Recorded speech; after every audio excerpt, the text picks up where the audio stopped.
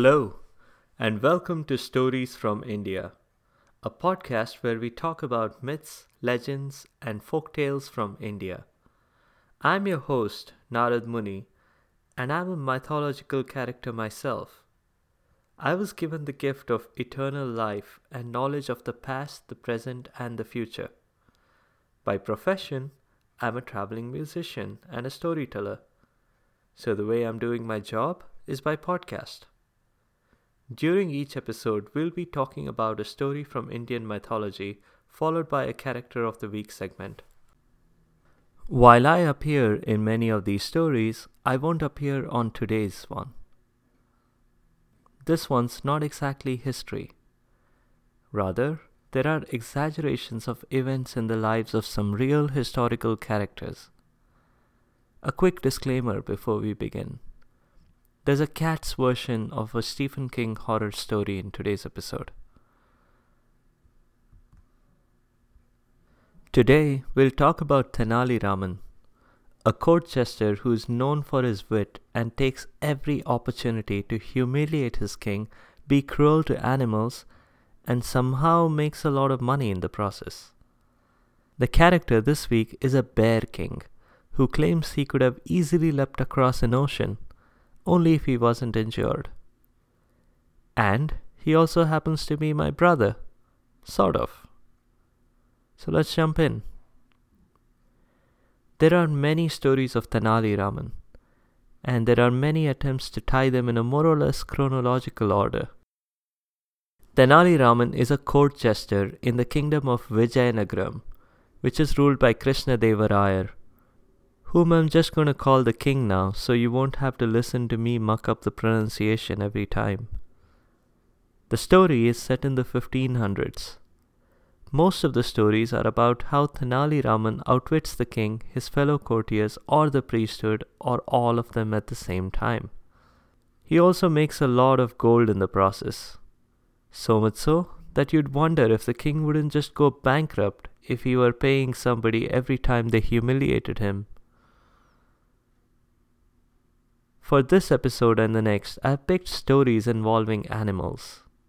So let's begin. Tenali Raman was out riding his horse. In true folktale style, he was very far from home when it suddenly started pouring. That's what happens when you go out without checking the weather forecast. Anyway, it was starting to get dark, and there was no way Raman could reach home. He saw a light on the horizon and headed there. He was in luck. It was an inn, and they had a warm, toasty fire going and food on the grill. Raman tied his horse outside and walked in, and then he saw the problem.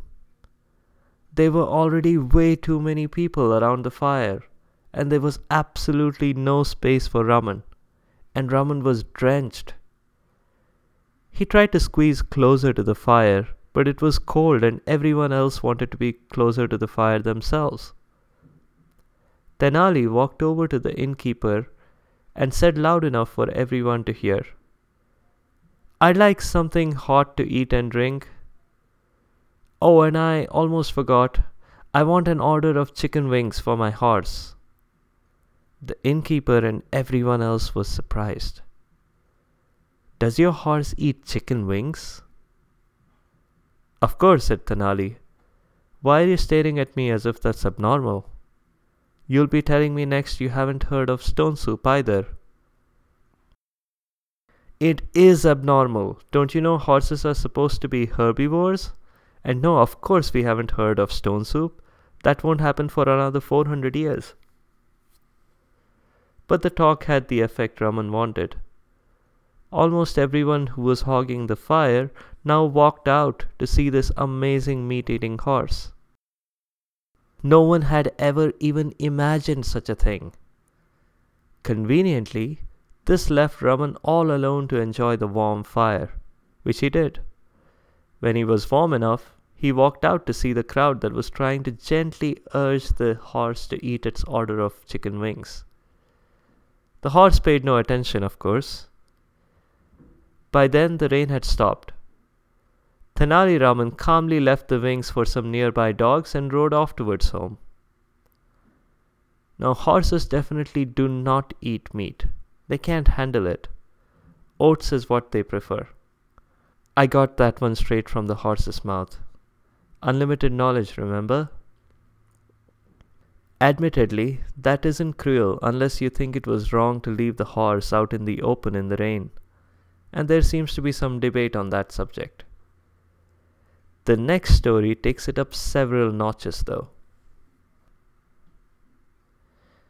In this one, the kingdom of Vijayanagaram is overrun with rats. They're everywhere, in people's pantries and barns and grain silos. All the analysts were predicting a famine.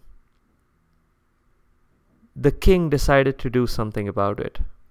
What he could really have used in this situation was the Pied Piper of Hamelin. But the piper had disappeared almost 200 years ago. So the king managed to procure 1,000 cats via express delivery. The cats were distributed, one per household. The king also gave every household a small amount of money to help feed their cat. Which seems like a pretty good solution. Now, Tenali Raman, in addition to being a total jerk to all animals, was also incredibly selfish. He said to his wife, "Why should I bother to give the milk to the cat? Yes, I'll buy the milk, but instead of giving it to the cat, I'd rather give it to my son." His wife agreed. "But," she said, "how will you keep the cat from helping himself to the milk that we buy for our son? We live in the 1500s. We don't have any cat-proof containers in our house." Tenali Raman had an idea. He brought his cat home and he brought some milk as well.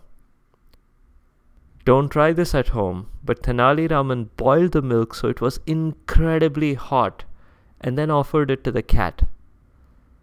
The cat, thinking all that steam looked suspicious, didn't want to try the milk, even though it was very, very hungry. And this is the part where it gets bad. Tenali Raman then forced the hot milk on the cat, which obviously burnt its lips and left much deeper psychological scars. From that day on, the sight of milk, hot or cold, would send the cat scampering in the other direction.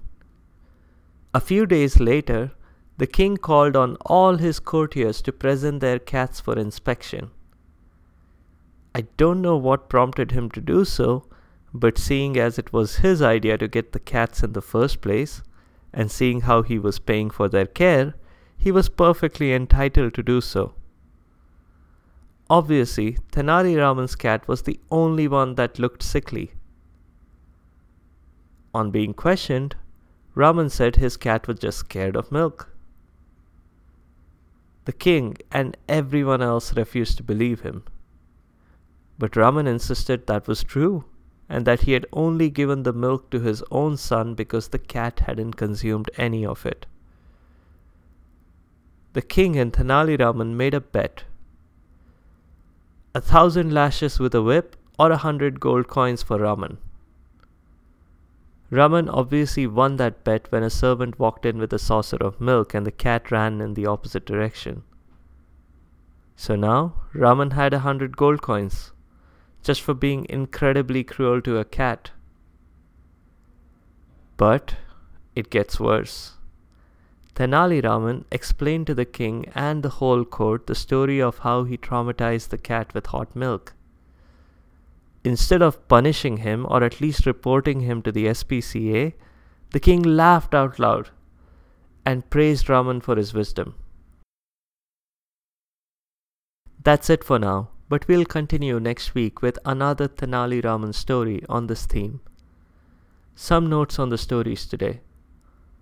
The meat-loving horse story is very similar to the stone soup story from Aesop's Fables, but it predates it by about 400 years. While Tenali Raman is remembered for his wit and his stories, he was also a great poet and a polyglot, being able to speak up to 8 languages. It's a shame that he had to be such a jerk to animals, but then he does get his comeuppance in the end. More on that next week. There is some artwork from Krishnadevaraya and the Vijayanagaram kingdom. I've linked some pictures of sculptures and paintings on my site sfipodcast.com if you want to have a look. The character this week is Jambavan. Jambavan is the king of bears and the king of the Himalayas. He had the strength of 10 million lions. He played a pivotal role in the Ramayana by reminding Hanuman, the monkey god, of his superpowers. He is one of the few characters to appear in both the Ramayana and the Mahabharata, which is the other great epic. He has personally witnessed at least 5 of Vishnu's 9 avatars. Amongst other things, that does make him incredibly long-lived. He mentions that Vamana, one of Vishnu's avatars, brushed his shoulder against Jambavan and left him injured.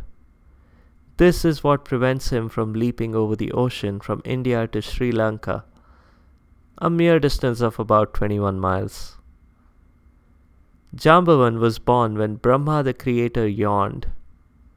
And since Brahma is my dad, that makes Jambavan sort of my brother. Yup, he gives me a bear hug every time I meet him.